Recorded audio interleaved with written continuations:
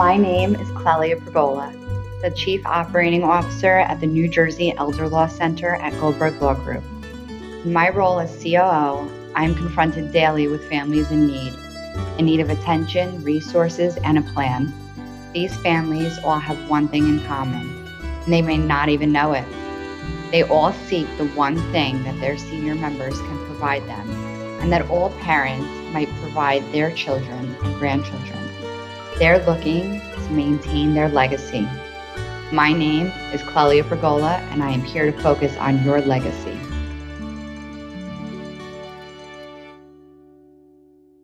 I want to introduce you to Laura Marie Husking. She is currently the Director of Marketing for Generations Counseling and Care Management, and has been in marketing community relations for the senior care industry since 2013. Well, I think we're all tying this back to legacy, but I do think one of the things that I've inherited from my mother and my grandmother is the ability to try to see the positive in people and their situation. And I think this is because I was a caregiver and I wasn't really forthcoming about how bad the situation was with my mom. And so I held a lot of things inside and I didn't tell people what was going on. And so I would lose my patience with like a friend of mine or something, and they wouldn't know what was behind that. So I feel like that's one of the lessons in life that I really try to keep with me, is that you never know somebody's struggle and you don't know what is going on with them. So I think that's why I try to see the positive, or if maybe someone's being nasty or doing something, I was like, maybe they have something going on in their life that we don't know about. And this happened recently too, where someone I know was struggling with mental health for a couple of years. And we thought she was kind of being flaky and selfish. And little did we know, like a couple months ago, she came to me and told me about all this stuff that she was going through over the past couple of years. And she was saying, it doesn't excuse my behavior, but I was suffering from severe mental health issues. Like I'm doing the work and I'm seeing a therapist, and now this is who I am now. And I'm willing to take ownership of the things that happened in the past, and that I'm still doing work, but I need you to know that this is what's been happening.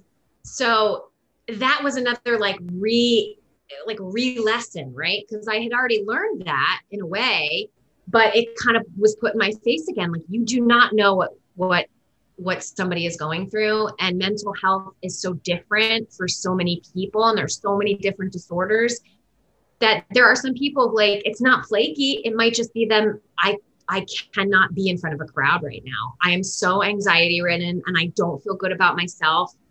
And that panic is so real, and they need to not be in front of a crowd, or they need to not be at that event, or they need to not add something else to their day. So after having that situation with someone I know and care about very much, it really made me think, again, you don't know what somebody's struggle is, and you want to try to give them the benefit of the doubt, or at least ask, right? Because there are people who are flaky. We know that, but, yeah. But you know what I mean? And they don't have anything going on, but there's a lot of people who do. And I think, going back to what we were talking about, how aging and mental health issues are like almost shameful to talk about, they shouldn't be. Because if we knew that she was going through this struggle, she'd have had a lot more support, right? And I just really, I think I'm also become passionate about trying to relieve those two stigmas. Yeah, I think that's so important that you say that. It's true. I personally went through an experience when I was caregiving for grandma. Again, it was 6 years. But towards the end, I became, you become sort of like numb to the situation, reacting and, maybe flaking or canceling, but then handling all of these other parts of your life, like maybe like what's perceived as like a rock star, right? So nobody really can tell that you're going through something.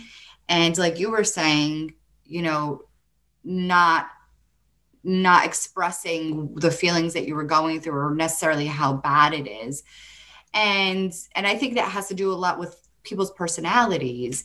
And when grandma passed away, I entrenched myself in my professional life, and I achieved a lot of things, and I lost my closest best friends because they didn't understand that the caregiving aspect of things. They didn't understand the constant juggling and maybe the not wanting to go out. And also I was a very reactive person. Like, I was very snippy. And I'm gonna say it's not something I'm proud of, but I'm glad to say I'm not that person anymore.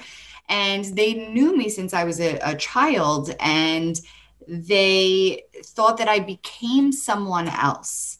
And I said to one individual in particular, I said, I don't snap at people anymore because you don't know what that person is going through. Like, maybe they brought out the cold food because they forgot that we were their table. And I don't know, like, and because they didn't get sleep and their loved one is on hospice, or they didn't cook the food. So maybe it's not even their fault. Like, you grow up and you experience certain things, like you said. And, we all have the knowledge. And I think even this podcast and people listening, you could hear things, but it's until you experience it, right?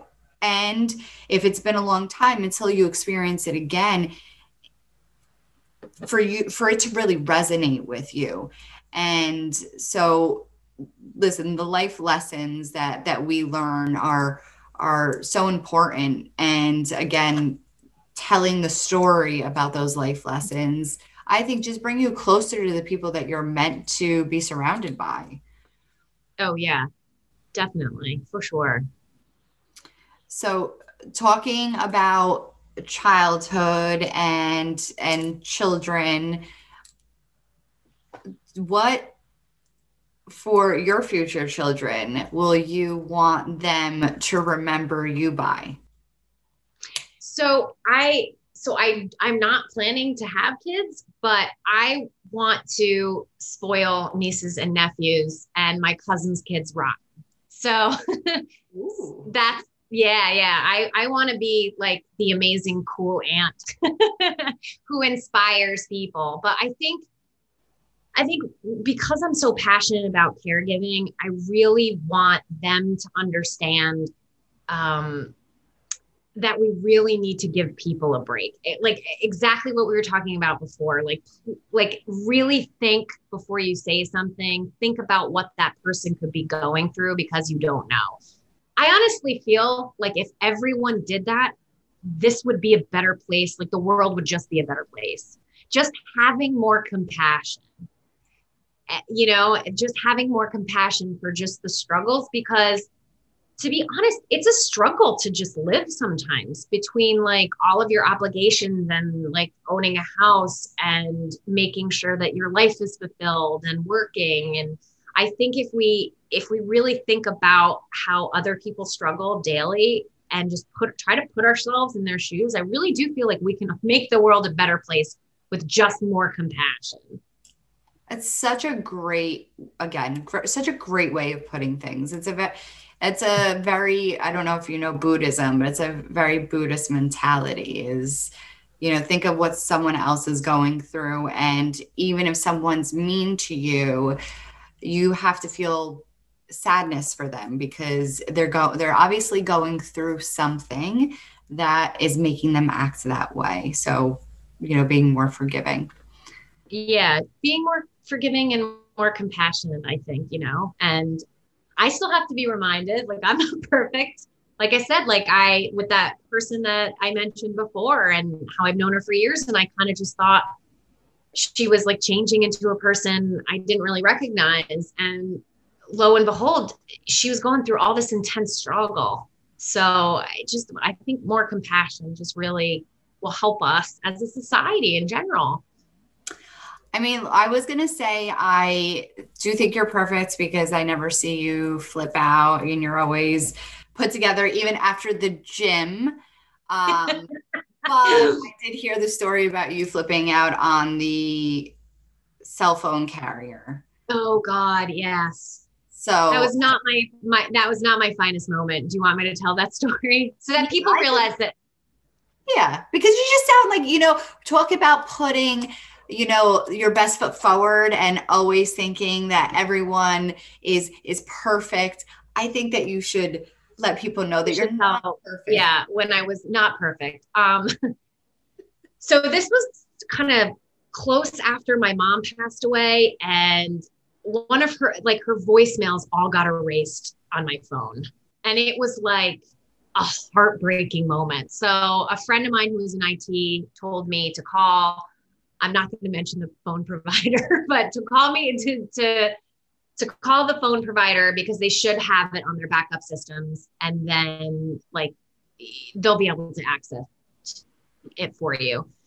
And then I called, and he wasn't really being that sympathetic. He was like, well, next time, just save them to an audio file. And I'm like, well, there is not going to be a next time. Like, I lost her.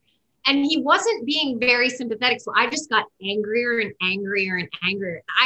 I screamed louder than I've ever screamed at someone on the phone. And he had gotten the Apple rep to come on because he was trying to shift the blame to Apple. And then the Apple guy must have thought I was a crazy person because I was yelling and screaming at this poor guy. He was probably having his own bad day and was maybe not fully paying attention to the fact that if my not, mom you definitely passed gave him away. A bad day. What? If not, you definitely gave him a bad day. I know. I gave him the worst day, but I just lost it. And I feel like I've never been that angry. And it was how can this guy be so callous? I've lost the only voicemail I will ever have from my mom. And I mean, I think I was yelling so loud that my brother came into the house and he was thought something terrible and horrific had happened with a family member or something because of the way I was acting. So it was definitely not my finest moment. I'm not proud of that. But it just goes to show you that I probably was not dealing with my stress properly. I was not handling my grief well. And it can definitely happen to anyone because I try not to lose it on random customer service representatives on a weekly basis. Beware. But there's that. Beware of Laura Husking. Beware.